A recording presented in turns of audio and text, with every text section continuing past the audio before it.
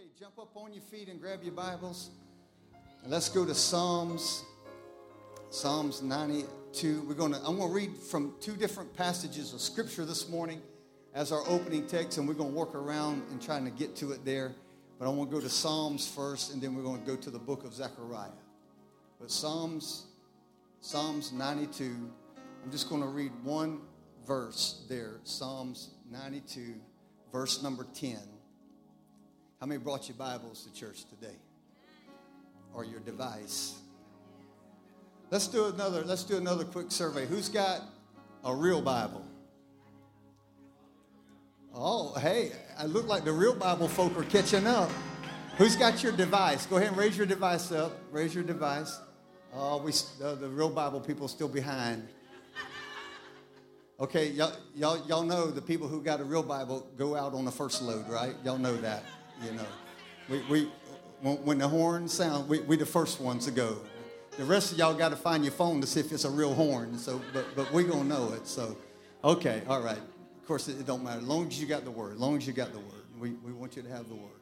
All right, Psalms 92, verse number 10. It says, "But you have," talking about the Lord, "you have exalted my horn like that of a wild ox. And I have been anointed." Somebody shout anointed. I have been anointed with fresh oil. Woo. I have been anointed with fresh oil. Somebody shout fresh oil. I thank God for yesterday's anointing, but I need a today's anointing. I thank God for the anointing that our forefathers had, but I need an anointing in my generation. I have been anointed. David said, I was anointed with fresh oil. All right? So now let's go to Zechariah. Zechariah, chapter 4. Just a few verses of scripture here. Of course, not without taking a whole lot of time, but Zechariah comes on the scene. He's prophesying. He's prophesying to Zerubbabel and Joshua there about the rebuilding of the temple. It's the post-exile part of them coming out of Babylon. And the temple, the foundation of the temple has been laying bare now for about 13 to 16 years. And the word of the Lord comes to Zechariah. He begins to prophesy to Zerubbabel, who was a governor. He was a civil leader. And to Joshua, who was a high priest. He begins to prophesy the word of the Lord to get this thing moving, to make this thing happen. And we're just going to catch a portion of it in our reading today, and then we're going to try to work it out as we go. Chapter 4, verse number 8. "And the word of the Lord came to me, saying, the hands of Zerubbabel,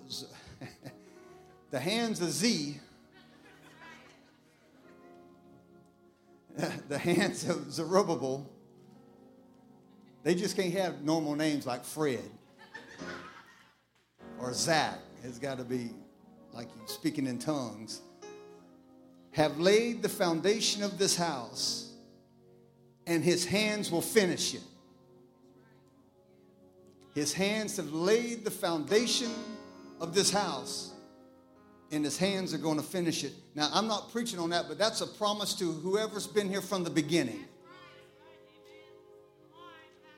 We've seen the foundation of the house laid, and we're going to finish it. Then you will know that the Lord of hosts has sent me to you. For who has despised the day of small things? But these 7 will be glad when they see the plumb line in the hand of Zerubbabel. These are the eyes of the Lord, which range to and fro throughout the earth. Then I said to him, what are these olive trees on the right of the lampstand and on the left?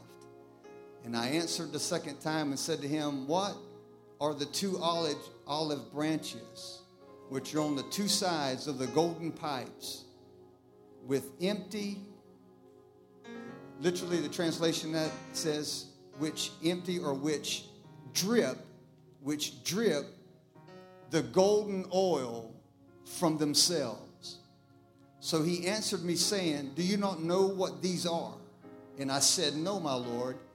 And he said to me, these are the two anointed ones who are standing by the Lord of the whole earth. These are the two anointed ones. The actual translation is this: these are the sons of fresh oil.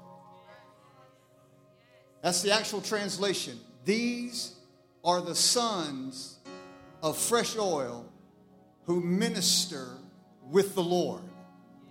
Somebody shout fresh oil.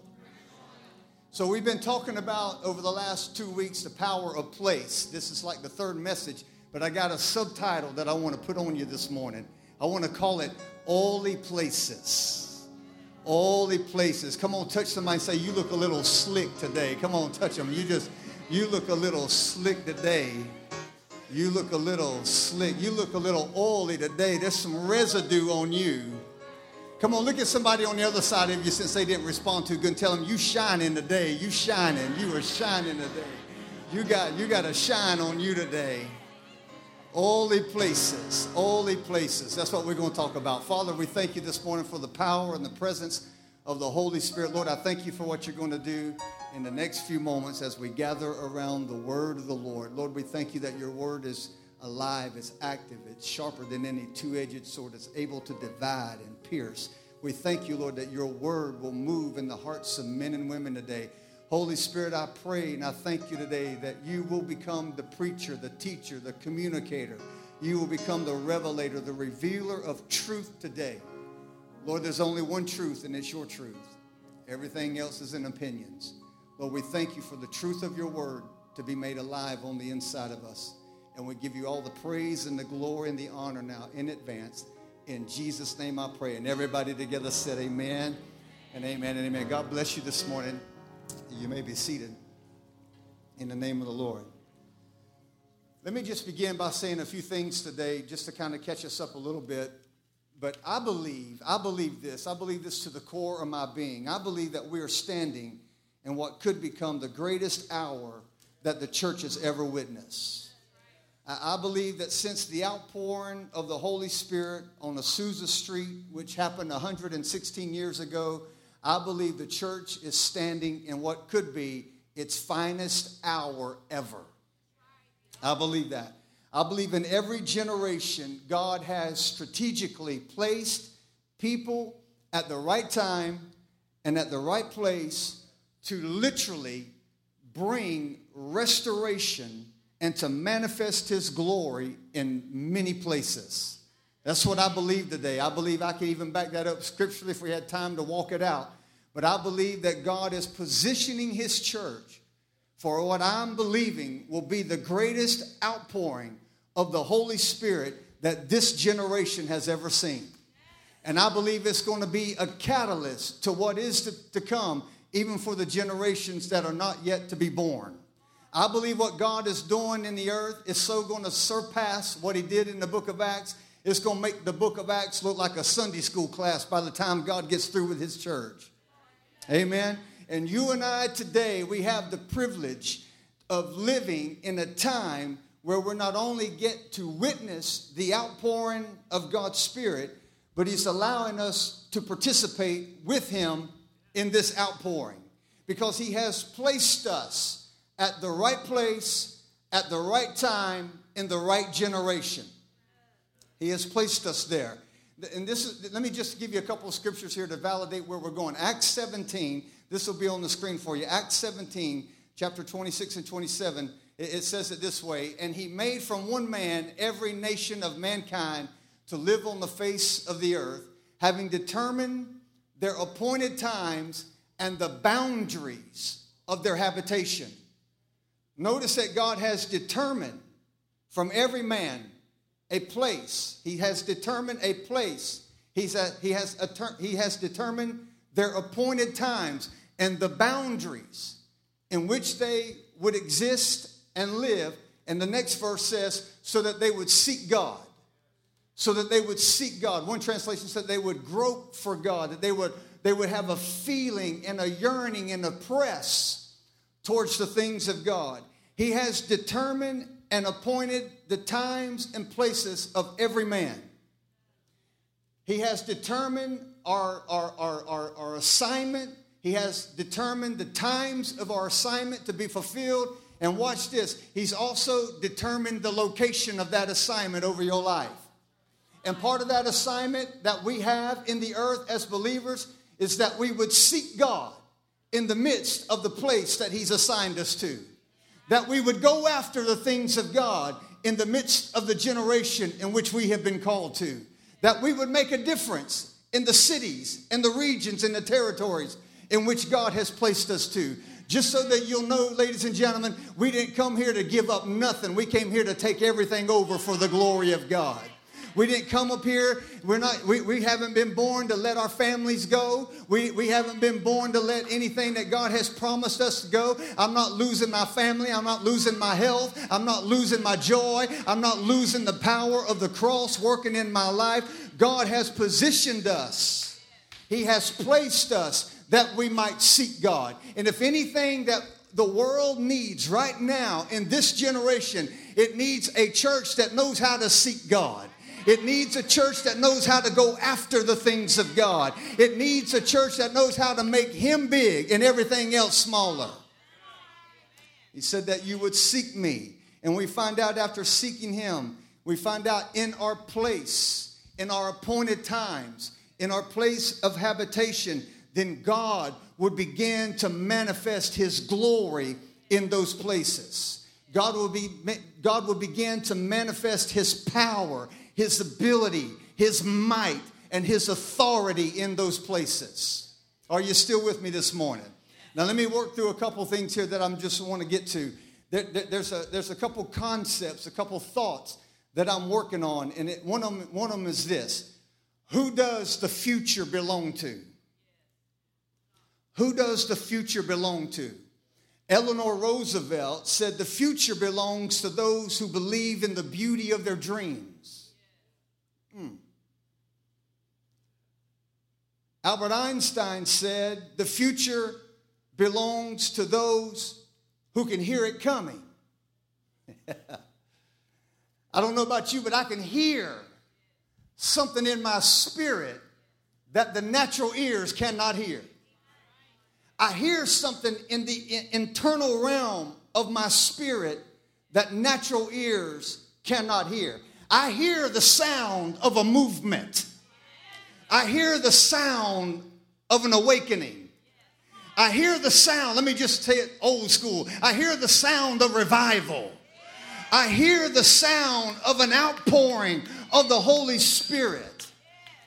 I don't believe that the earth belongs to the devil. It never has, and it never will. The earth is the Lord's and the fullness thereof. The enemy, all the enemy is, he's a usurper. He's a trespasser. He is a defeated, deceiving spirit. The earth doesn't belong to the devil. And listen, and what makes you think, what makes me think that the devil is going to take over something that God owns? Come on, talk to me up in here. If the devil couldn't overthrow heaven with God in it, what makes you think he can overthrow the earth with God in His church? Come on, push on somebody and tell them we're going to get oily here in a minute now. Just tell them we're going to get oily here in a minute. We're going to get oily. I hear the sound of this movement. Oh, my Lord. I want to try to contain myself today, but I feel like throwing this mic and running because I feel like the drumbeat of the Spirit is pressing in to the things of the world. And I believe that there is about to be a Holy Ghost movement like the world has never seen. I believe that we are at a tipping point. It's a tipping point. It's a prelude to a movement. It's a prelude to revival. A tipping point is when the center of gravity begins to shift and everything that was working against it now begins to work for it. It's when the center of gravity begins to turn and move in a different direction, and then it becomes irreversible and unstoppable. I just came here to tell somebody today the church is about to become irreversible and unstoppable. We're not backing up from nothing. run headfirst into enemy-held territory and say, we are coming here to let the power of the risen Christ and the anointing of the Holy Spirit invade every area of our nature. Amen. Holy places. Holy places. Many modern day theologians who study current affairs and as they compare it with the New Testament times, they're saying that the movement in our day, through the church is greater than what happened in the book of Acts. That's what modern day theologians who can hear something different. I'm not talking about those doubly dead, plucked up by the roots theologians from the seminaries. I ain't talking about those people who are talking Christians out of their faith. Because you can go off to Bible school now and be talked out of your faith because it's a woke congregation up in that school.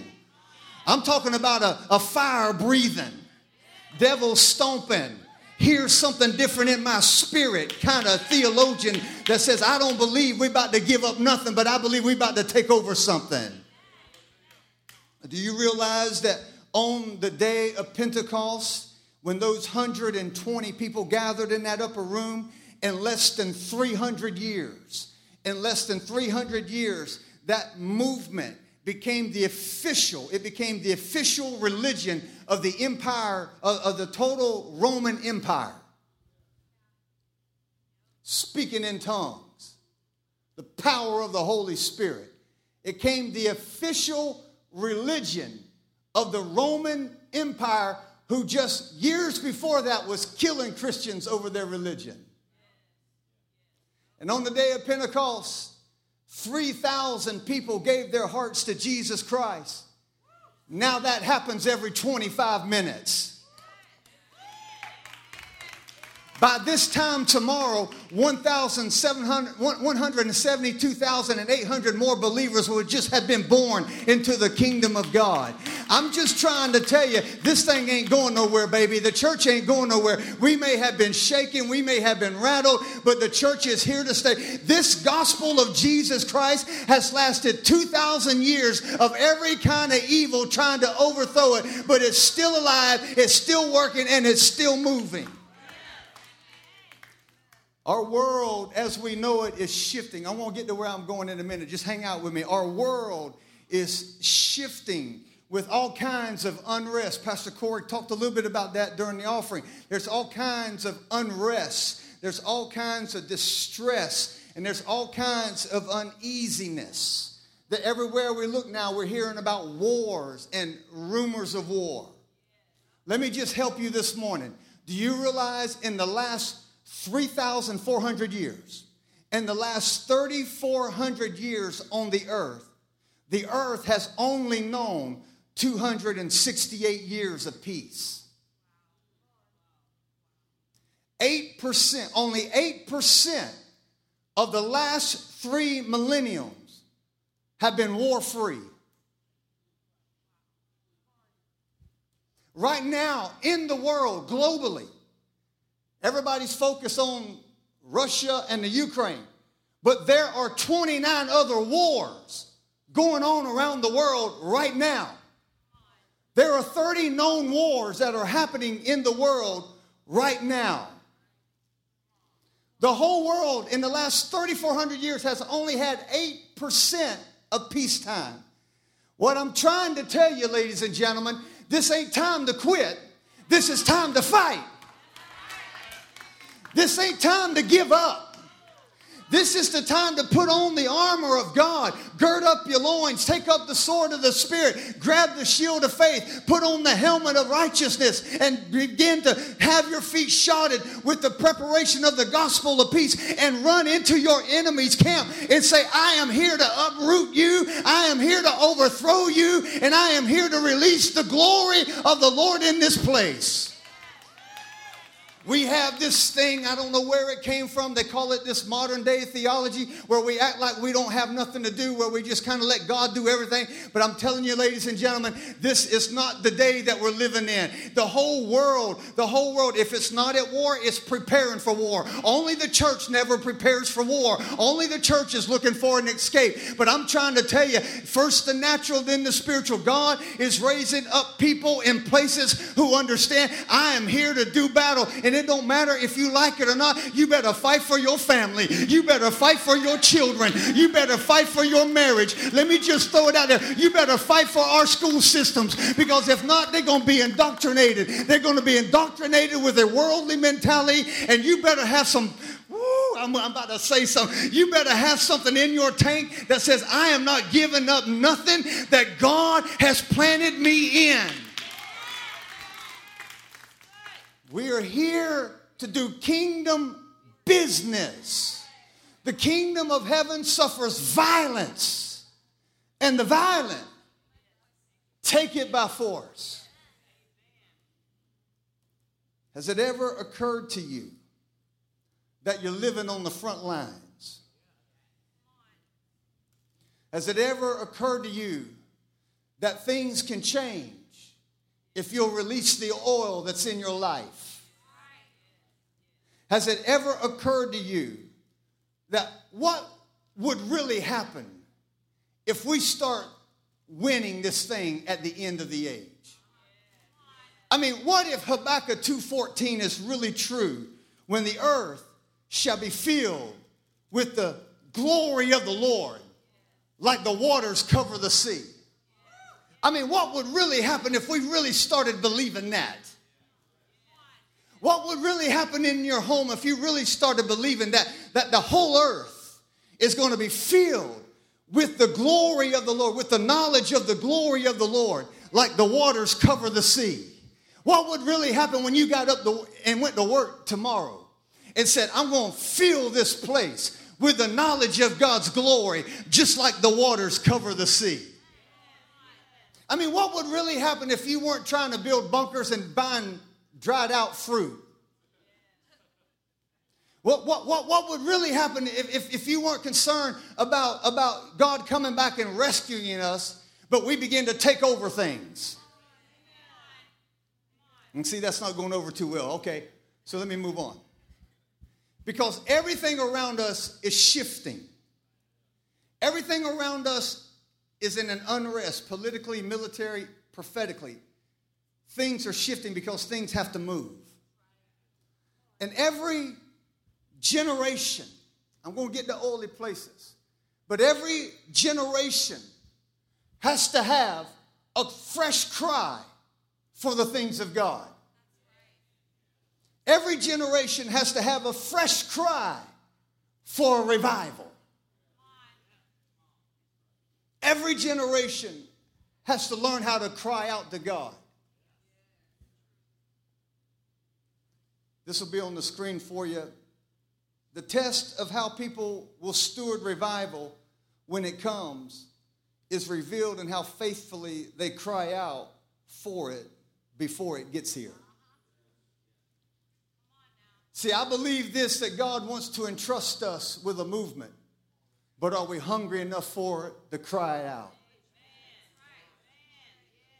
We want God to come and do something without us, and it ain't going to happen. God's waiting for a generation that says, I'm hungry for a move of God. I can't let my family go on in this direction. I'm hungry for God to touch my family. I'm hungry for God to touch my city. I'm hungry for there to be a move of God in the earth that'll make the book of Acts look like a Sunday school class. Push on your neighbor and tell them, get ready, get ready, get ready. I'm about to preach here. I'm about to preach. I'm about to come to you right here because I feel like preaching. The Bible says everything that can be shaken. Come on, talk to me. It will be shaken because God is using the shaking, not for the devil, but for his glory. Yeah? The future is ours if we can believe it.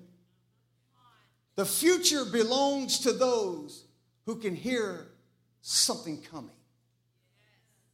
The future belongs to those who have a dream. That's who the future belongs to. Let me give you a couple things here to put perimeters on what I'm about to release over your life. There's things that we need to know that's happening at an exponential level. In the natural, there's this acceleration that's taking place. And the reason why I want to show this to you, just to let you know that the church is still alive.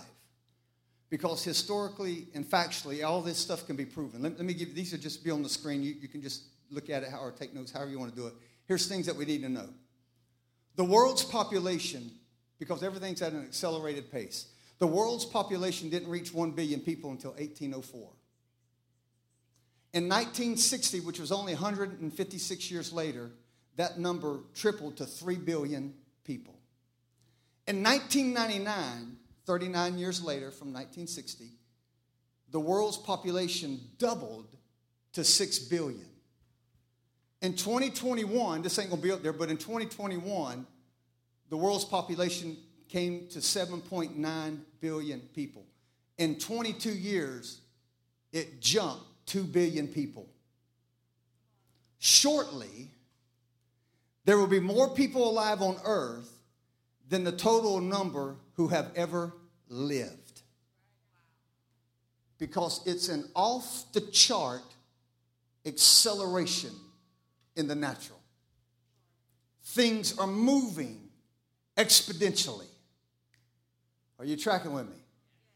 The world's population has doubled and tripled. In the last 22 years, it's doubled in the last 22 years. First the natural, then the spiritual. If the world's population is moving at that rate of speed, what do you think it looks like in the spirit? If the world's population in the natural is accelerating off the charts, what do you think that's going to look like in the realm of the spirit? Because God has to use his church to not lose the population base and let them all go to hell. So along with the world's exploding population, there's an increase of God's work in the earth. Somebody shout increase. There's an increase of the work of God. Now watch this now. You're not going to hear this on the news.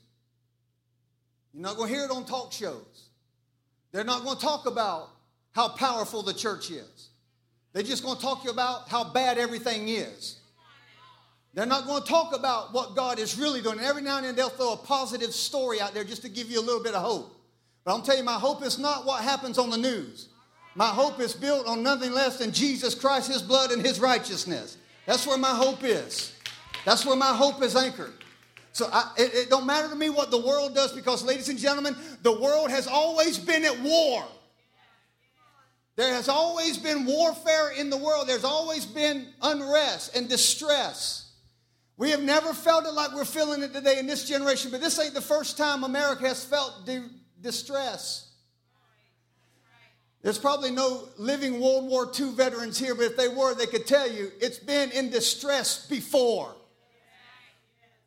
The world has been an uneasy place. We've never felt it in our generation, but ladies and gentlemen, I'm trying to tell you, we may feel it, but we're not giving into it. 1/3, this will be on the screen, 1/3 of everyone who has come to Christ since he has ascended has done so in the last 10 years. It's an acceleration. Thank you for all your hearty amens. That means 1/3 of the people in the earth since the time of that have not gone to hell. They've gone to heaven. In other words, the devil's not winning. I'm trying to help you. The devil's not winning. The church is winning this thing. Every single week, by the time we get to midnight tonight, from last week to this week, from last Sunday to this Sunday, 1 million people have given their life to Jesus Christ.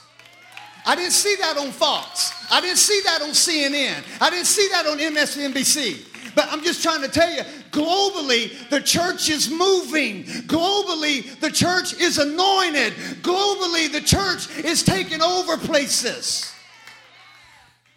With the population propulsion and the rate of salvation, watch this. There will be shortly, there will be more people alive who confess Jesus as Lord than anyone in history who has now been saved and is in heaven. Well, you just push on somebody and tell them we're going to win this thing. Come on, will you just tell them we're going to win this thing. I shared some stats with you last week. I'm not going to go through all those, but every 3 seconds, someone gets born again in China. Every 3 seconds. 28,000 people will be born again in one day in communist China, where the gospel is not preached openly. You think God is intimidated by governments? You think God is intimidated by rogue regimes? You think the whole gospel of the kingdom of God rests on a dictator? You got to be out of your mind. I'm just trying to tell you, this thing, we ain't losing nothing because we are oily people, and we're going to have some oily places where the outpouring of the Holy Spirit will be alive. It will be moving, and you will see thousands upon thousands of people come into the kingdom of God. By 2030, what's that, 8 years from now, right? Somebody help me. I'm not good. Is that 8? 2020, 8 years. 1, 2, 3, 4. Okay.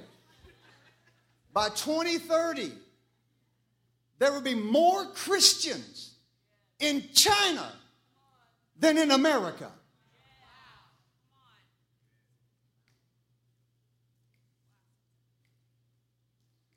Oh, God, what are we going to do? I'm telling you what we're going to do. We're going to win this thing. We're going to depopulate hell and populate heaven. That's what we're going to do. We're coming after every drug addict, every alcoholic. We're coming after every single parent struggling somebody. We're coming after every demonic, depressed, bound up that needs to be. We're coming after everything under the sun of the enemy's camp, and we're saying to him right in front of his enemy-held territory, and we're letting him know this church ain't backing up. This church ain't losing ground. This church ain't surrendering nothing, but we're going to march right up into bondages. We're going to march right up into strongholds, and we're going to say, loose them and let them go until we see the manifestation of the glory of God, just like the waters cover the sea. Come on, push on somebody. Tell them, I feel anointed. I feel anointed. I feel anointed. I'm going to preach in a minute. Just hang out with me. I ain't there yet.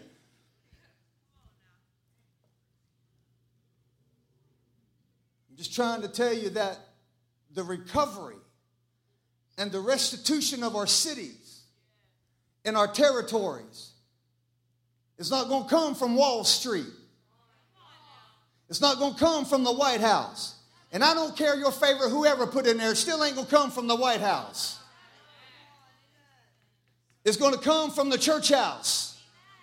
The restoration of our cities doesn't come through governments. They can help or they can hinder, but it don't matter. The gospel is still going to be pushed forward. The restoration and the movements of God into cities is coming from God's house. And the agenda of God has always been to restore cities and territories after his house is restored. We all praying about everything that's going on in our economy and our government. God bless you. Keep praying for it. I don't care about that. I'm praying for the church. I'm praying for the church. Because if the church can come alive, we'll save our cities. If the church can come alive, we'll turn our cities upside down. In Scripture, we understand that the oil represents the anointing. Okay? And all throughout the life of Jesus, we find that everything that Jesus did in the earth, he did not do it as the Son of God. He did it as the Son of Man, anointed by the Holy Ghost. Look with me in this scripture right here, Luke chapter 4. Guys in the back, find that scripture for me. Luke chapter 4, verse number 18. Just track with me here. And this is Jesus speaking. And the Spirit of the Lord is upon me. Because the Spirit don't come without purpose. Because he has anointed me. I wish you just touch somebody and say, I got the Spirit on me right now. Just tell them, I got the Spirit on me right now. The Spirit, because here it is. I know we're reading about Jesus, but what's true of Jesus is true of you. So when you say the Spirit of the Lord is upon me, don't say like Jesus. Say, the Spirit of the Lord is upon me. Because he has anointed me to tell somebody about the good news. He has sent me to recover or to proclaim the release of the captives. He sent me to recover the sight of the blind and to set free everybody who was oppressed.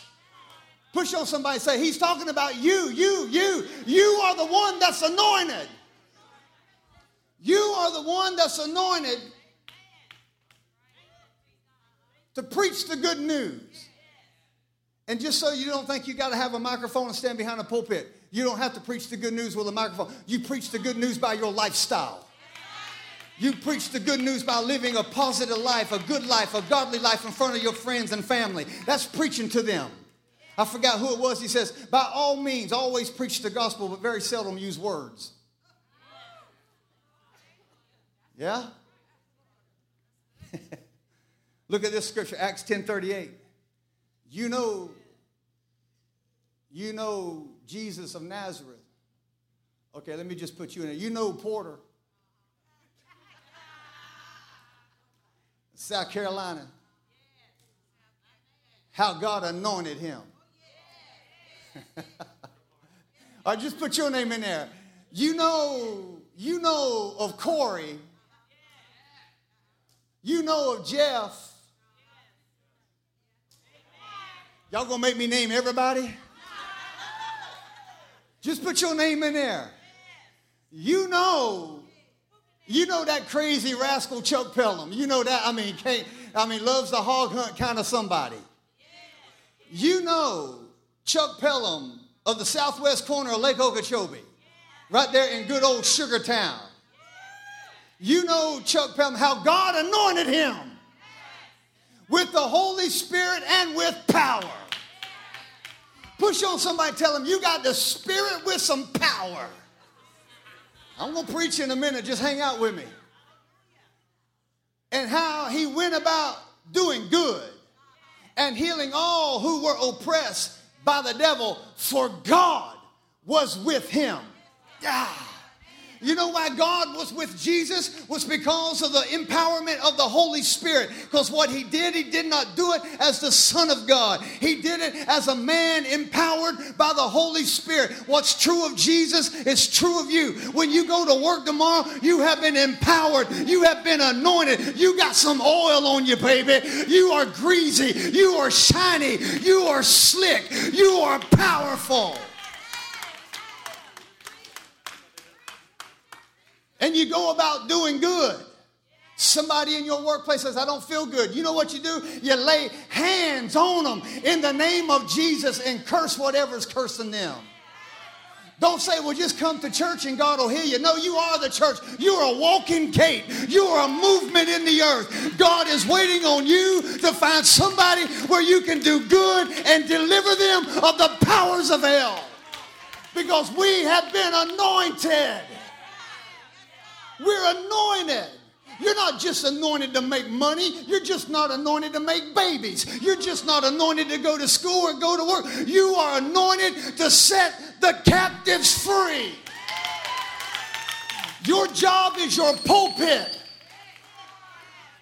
That's your place to anoint and release the power of God.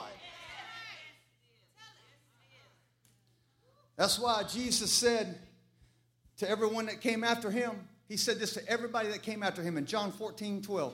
He said, surely I say to you, he who believes in me, the works that I do, he will do also. And the greater works than these will he will do. You know how you're going to do it? Because he says, I go to my Father which is in heaven. The thing that separated Jesus apart from everybody else on the planet was his anointing. It was the oil that was in his life. The Holy Spirit, the enablement or the empowerment of the Spirit. And Jesus so believed in the work of the Spirit. He told all those that were following him, he said, I'm about to go. I'm about to leave this planet. And when I go, but here's your assignment. He says, I want you to go and I want you to change the world. I'm going to leave, and I'm going to leave all this unrest.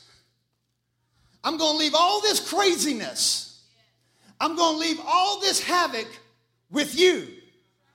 You now go and do what I did. You now go and change your school, change your job, change your company, change your family. Talk to me up in here. Change your children, change your marriage. You go and do it. Some of you say, oh my God, he's screaming again. He said, I want you to go and I want you to change the world. But here's the thing. But before you change the world, I want you to go to Jerusalem. And I want you to find this little upper room. And I want you to get up there in that upper room and I want you to tarry. I want you to hold out for a season. I want you to wait because what I'm asking you to do, you can't do it without me. What I'm asking you to do, you can't do it with your intellect. You can't do it with your money. You can't do it with all the things that you possess. What I'm asking you to do is going to take an anointing from the Holy Spirit. And I want you to get up there in that upper room. And the same Spirit that's on me is going to invade that upper room. And he's going to fill your life. And you're going to be slick. You're going to be oily. And you're going to go and you're going to change your world just like I've been changing it for the last 3 years. Hang out until he fills you. And then come out of there sent like a man or a woman from another world. Because the assignment that God is giving us, the assignment that God has given to the church, requires the Holy Spirit. The Holy Spirit is not an add-on. The Holy Spirit is not an it. People get on TV and say, I just want to praise God. You know, there's all kinds of gods. The Holy Spirit will testify of Jesus. What I'm asking you to do, you can't do it without me. You can work a job. You can make money. You don't need me for that. But what I'm asking you to do is to change the world, and you need some help. Because there are demons, there are powers, there are principalities, there's some evil, and there's some devils. And you don't do that because you make a lot of money. You don't cast them out because you're smart. You don't cast them out because you got a degree. You cast them out because the work of the Holy Spirit resides on the inside of you, and they know where to bow the knee to. That means you got to have a relationship with the oil. This demand that's going on in our world. And ladies and gentlemen, y'all, this is a smart bunch, and we're all educated, and we're all up to par with what's going on. If man could fix the world, why have we had 3,400 years of war? Because man can't fix it. It takes the power of the Holy Spirit. There's nothing magical about the oil. Just don't make a doctrine out of the oil. There's nothing magical about the oil in and of itself. It's symbolic. The oil is symbolic of his presence. The anointing oil represents the presence and the power of the Holy Spirit. The oil was, in Old Testament culture, the oil was very familiar. It was an important part of cultural symbolism in Old Testament times. But the anointing oil, the oil, was merely nothing more than a tool. Are you tracking with me? But it foreshadowed, the Old Testament anointing oil foreshadowed the work of the Holy Spirit that was coming into the New Testament. That's why Jesus said, go tarry, hang out until he gets there. Jesus left the planet, but the Christ stayed. The Christos, the anointed one, and his anointing stayed. The disciples saw Jesus leave, but the Christ stayed. So with every spiritual tool that God gives us, the real power is not in the tool. Come on, if you think Samson killed all those Philistines with a jawbone of a donkey, killed 1,000 Philistines with a jawbone of a donkey, you think that all that power was in that jawbone? The power is in what it represents. Every tool that God gives the church, the power comes from God. So the anointing oil is symbolic of the Holy Spirit that comes to heal, that comes to set free, that comes to empower, and it comes to bless. That's why sometimes we get in. So I told Pastor Porter, I said I felt something in worship today. It was really good because I felt like there was a little bit more engagement in people today. When you can feel when people start engaging in worship because it gets oily. Gets oily. It might be dry in your chair. And the flood of God's outpouring can be just like one chair over. And it's not because they're better, it's just because they have entered into something that you refuse to tap into. Because you came up in here to be entertained. You didn't come in here to get wet. And then you walk out here and you want somebody to pray for you. Well, I'm just saying, if you'll just get oily, you don't need prayer because that oil will do what it's called to do. So in our text, I'm about to get there. Y'all doing all right? I only got like a few minutes left. Trust me, I know exactly where I'm at in time, but I'm way short on my notes. In our text, the prophet Zechariah, he comes with this. He's got a series of visions. And he comes with this vision. He said, I see a lampstand of gold with its bowl and 2 olive oils on each side of it, and it's dripping oil. He saw the lampstand. In his vision, he saw the lampstand that was in the holy place. He saw the lampstand that was in the Holy of Holies. The lampstand in his vision was this branch that had 7 branches with lamps on its top. And it illuminated. It brought light to the holy place. What he was seeing in that place of illumination, that there was no longer going to be a need. Watch this, don't lose what I'm about to tell you. There was no longer going to be a need for a priest to come in every day and pour oil into the lampstands, because there was an olive tree that was constantly dripping fresh oil into that lamp. Don't lose me right here. Because here it is.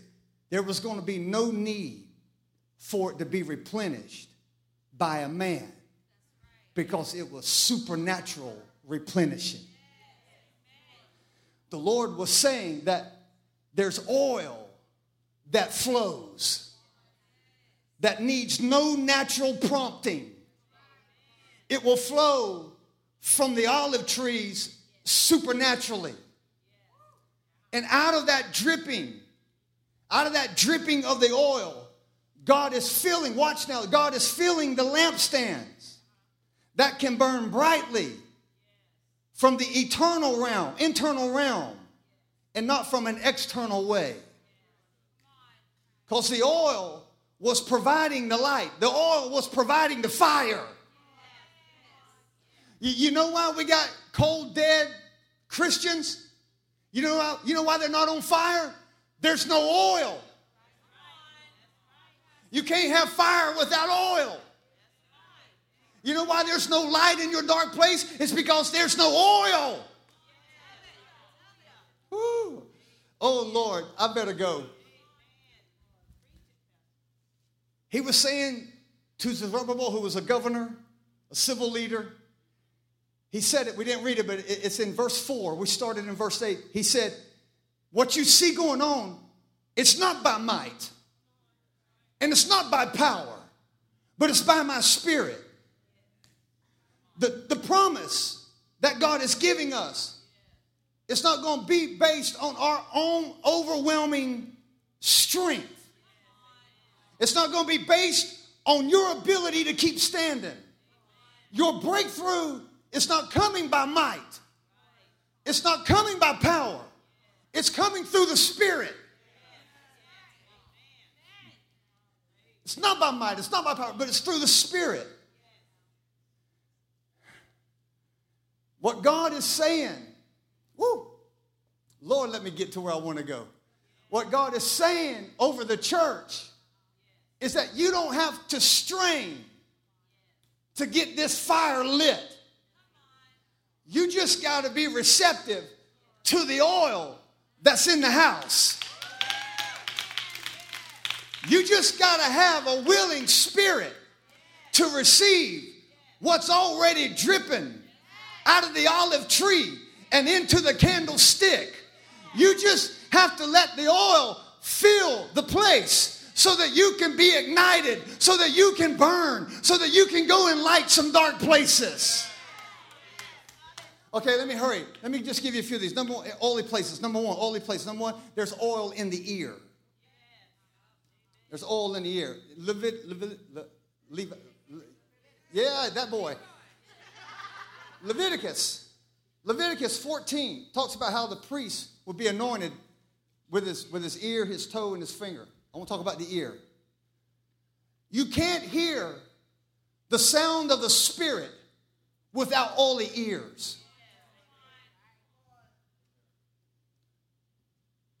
Like never before in the body of Christ, we need people with oily ears. We need oily ears to help filter out all the noise that's in our world. We need oily ears because there's so much noise on social media promoting every conceivable thing. And without oily ears, watch me now, without oily ears, we start to agree with the rhetoric and the propaganda that's being promoted and empowered. This will be on the screen for you. What we agree with, we empower. When we agree or believe a lie, you empower the liar. You empower the liar. That's why you can't believe that stuff what you're seeing on the news. I know some of it might be accurate, and we got to stay informed. I get it. I'm that way. I'm a news junkie. Ask my wife. She's always telling me, turn that off, turn that off, turn it off. I'm just trying to get informed. I get it. But at the end of the day, I'm not counting on the news to define the prophetic picture of my life.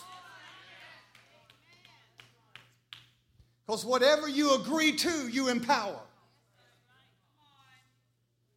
Well, the world's going to hell in a handbasket. Not according to the stats I just gave you. Not according to what God is doing around the world. The world ain't going to hell in a handbasket. I'm trying to tell you, the world is going to heaven. At least we're going to take as many as we can.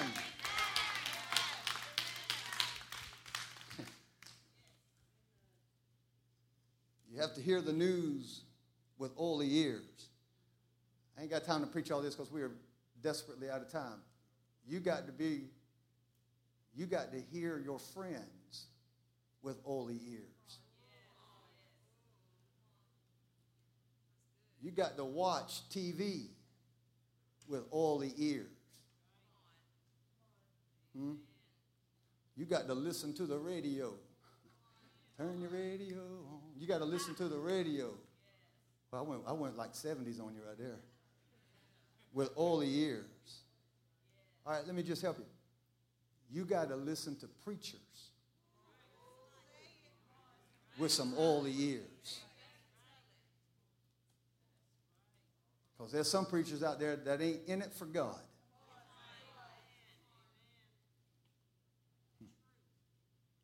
We're living in a day where we need oily ears because people will compromise the word and their belief and start calling right, wrong, and wrong, right.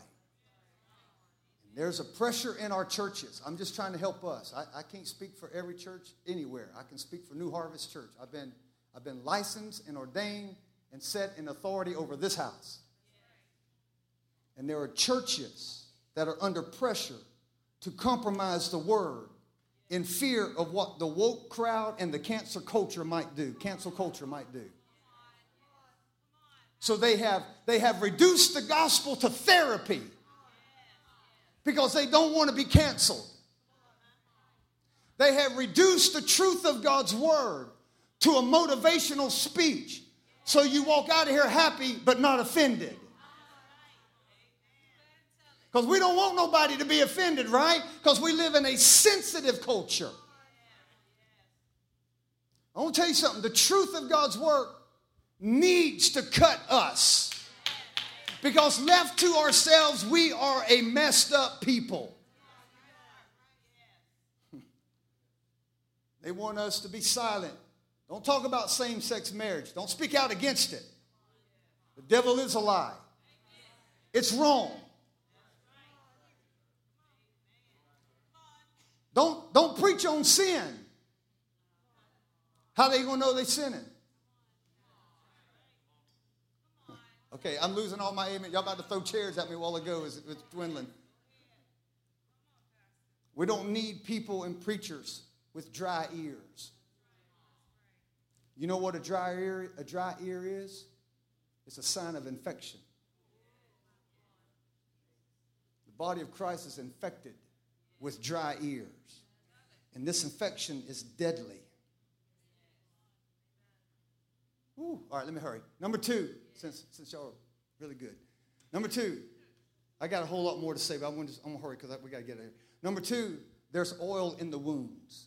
The wounds. Don't have time to go there, but Luke chapter 10 talks about the Good Samaritan that helped the man that was on the roadside between Jericho and Jerusalem. The man had been, Jesus told the parable how the man had been beaten and left for dead. It's about an 18-mile road from Jerusalem down to Jericho. It's about a 13,000, the Dead Sea is all the way down to the Dead Sea. The Dead Sea is like 13,000 something feet below sea level. So it was a major descent. And this man was lying, beat up by robbers and thieves and left for dead. And watch this. And the priests came by and the Levi came by. The religious folks came by and didn't do nothing. Because you know why? Religion don't know how to release the oil. Religion don't know how to release the oil in people's brokenness. The priest and the Levi came by and went to the other side of the road and left him for dead. But then the Samaritan comes, and because the man that was beat up was a Jew, and Samaritans and Jews, there was a lot of racism in that day. Because the Jews thought that the Samaritans were half-breeds. They thought they were a mixed race to beat people. They always worshiped in other places, so they didn't have nothing to do with them. But this Samaritan came by and saw the Jew and his condition.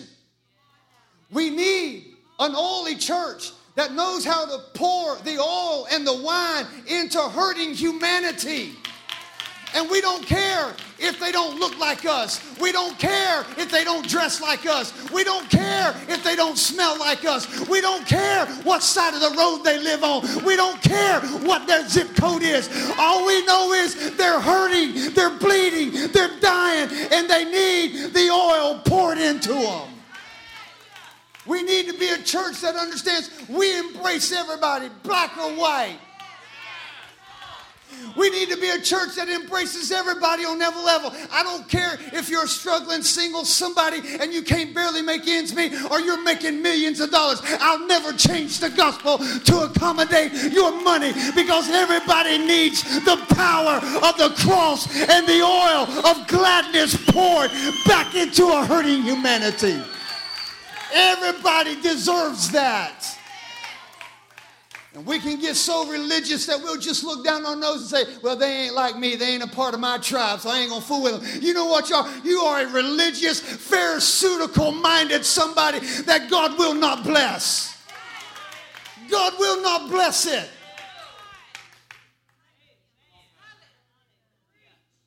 People in our community are hurting every day.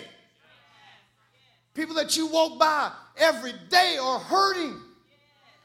Don't be so religious that you walk by them.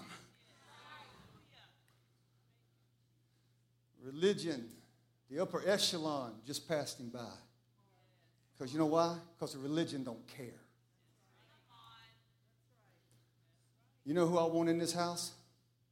I want the broke, the busted, and the disgusted. You know who I want in this house? I want the gay and the straight. You know who I want in this house? I want the prodigals and the non-prodigals. Let me just bust on you for a moment. You know who I want in this house? I want the Democrats and the Republicans. I want an elephant and a donkey up in here. Because I ain't moved by neither one of them, because you can't ride none of them, but I am moved by the Holy Ghost. God ain't going to come in on a donkey. He ain't going to come in on an elephant. But he will come in with an oily place. He'll come in where the power and the presence of the anointing of God is tangible. Yes, he will. Jesus said it best in Matthew 25:40. He said, truly I say to you, whatever you did to the one of the least of these, you did it unto me. Let me put it to you the way I like to break it down. This is my interpretation of that. The way you treat the person you love the least is the way you love God the most. The way you treat the person you love the least is the way you love God the most. Don't tell me you're a follower of Christ and you can't treat everybody on the same level. Woo. That's why we got to have an oily church. We need an oily church because humanity don't need your intellect. And I'm not saying your wisdom is off. I'm just saying it needs something deeper.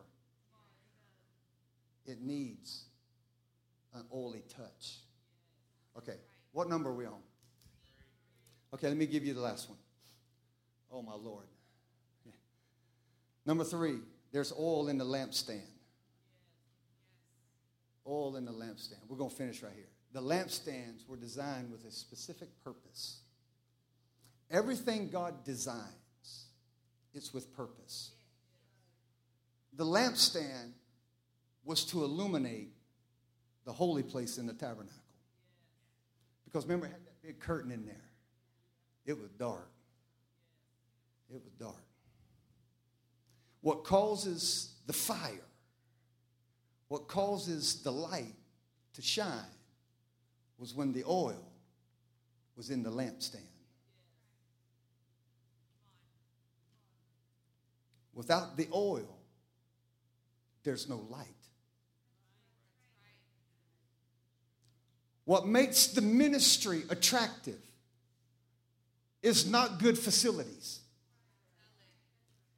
It's not even popular music. It's not even good programs or good preaching. What makes the ministry attractive is there's some oil in the house. Because when oily people get together, that oil begins to flow. Without the oil, watch me now, watch out. Without the oil on this campus and in our lives, this ain't nothing but a sheep shed. The oil provided the light. It provided the fire to illuminate the darkest places. People all around us are living in darkness. They're waiting on you to get there. When you went into the Holy of Holies, when you got in there, they had the table of showbread right there. Some translation calls it the bread of his presence. Bread in Scripture always means revelation. When you went into the Holy of Holies where the candlelight was illuminating, it illuminated the bread. It illuminated the revelation. It illuminated the revelation of God, of what was holy and what was unholy. Why is it in America, in our churches, we can't talk about the holy and the unholy? Because when you get oil, light is illuminating.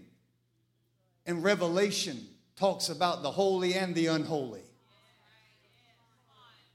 We got people getting mad at preachers because we call things out according to Scripture, so they want to cancel us. Whatever. Do what you think you got to do. I'm talking about you. I'm not talking about you. I'm dealing with spirits, okay? When I preach, I deal with spirits, okay? And if you got that spirit in you, then you can say, okay, he's talking to me. Church folk get mad when you start talking about truth. The only reason why they get mad is because they don't want to be cut. Because they want to protect their little idol, which is them. We become an idol to ourselves. We can have good programs, pomp and circumstance, knowledge, religious rhetoric. We have all our protocols, all of our performances. We can have sizzle but no substance. We can have a lot of hype but no holiness. Where there's no oil, people begin to compromise. And then compromise becomes permissible. We compromise sex outside of marriage. Yeah? Okay, I feel you. Please don't get quiet. I'll have to work longer. We ought to be able to talk about things that are unholy. Being hateful. Here you are born again and you mad all the time. The Bible says in Psalms 47, I think it is, put on the oil of gladness so your face will shine. Notify your face you're anointed. Just remind your smile, hey, you're anointed. You got to put on a smile. Don't walk into a room and own it. Everybody shut down because you're there.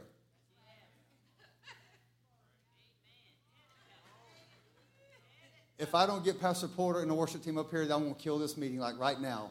So come on, Pastor Porter. Come on, worship team. You guys come on. I'm going to finish right here, but let them come on.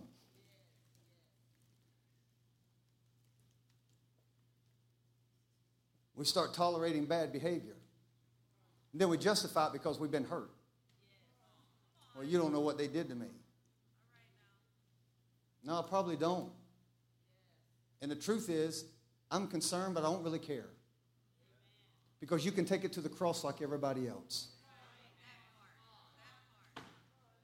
I don't mean that I don't like whatever. I mean, I'm concerned that you're hurting because I don't want you to stay hurt. But I'm not going to play in your victimized mentality.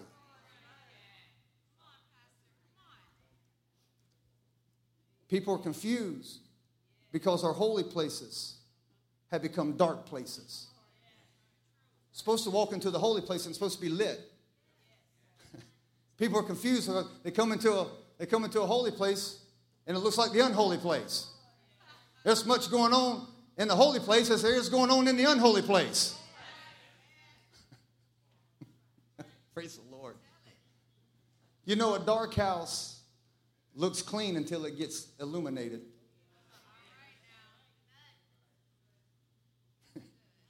Don't turn the lights on. I don't want you to see it. As long as no one can see the mess, you can call it clean. But the Holy Spirit illuminates. He illuminates from the inside out. That's what Zechariah was trying to tell the people. There's going to be a constant dripping of the oil to the sons of fresh oil. It's going to be dripping, and it's not going to come from man-made oil poured into the lamps. It's going to be an internal thing that's going to be dripping out. It's going to be an internal work that begins to work through God's people. It's an internal work. So I thank God, and we're going to do this. We got anointing oil. Praise the Lord. I got anointing oil over here. I said, Lord, I'm not going to have a service again without anointing oil. I'm not going to do nothing. We're going to pray for people. We're going to do what we're going to do. We're going to cast out devils. We're going to heal the sick. We're going to do everything that we do. We're going to put oil. We're going to lay hands on the sick. We're going to call for the elders of the church. We're going to preach. We're going to pray. We're going to prophesy. We're going to do everything that we are supposed to do. David said, I was anointed with fresh oil. Fresh oil. And the angel asked, this is where we're closing. Come on, you just stand to your feet, please. The angel asked, do you know what you see? Do you know what you're looking at, Zechariah? Do you know what this continual dripping is, Zechariah? Do you know what you're looking at in this holy place? Zechariah was honest. He said, I don't understand. He said, it's the dripping of the empowerment and the presence of God coming on the sons of fresh anointing. Whew. It's dripping and it's constant. Holy Spirit is consistent. It's consistently moving, and it's dripping. It's dripping. It's a continual flow that don't need to be propped up by man. See, the moment you get over the fear of people, you'll start living victoriously.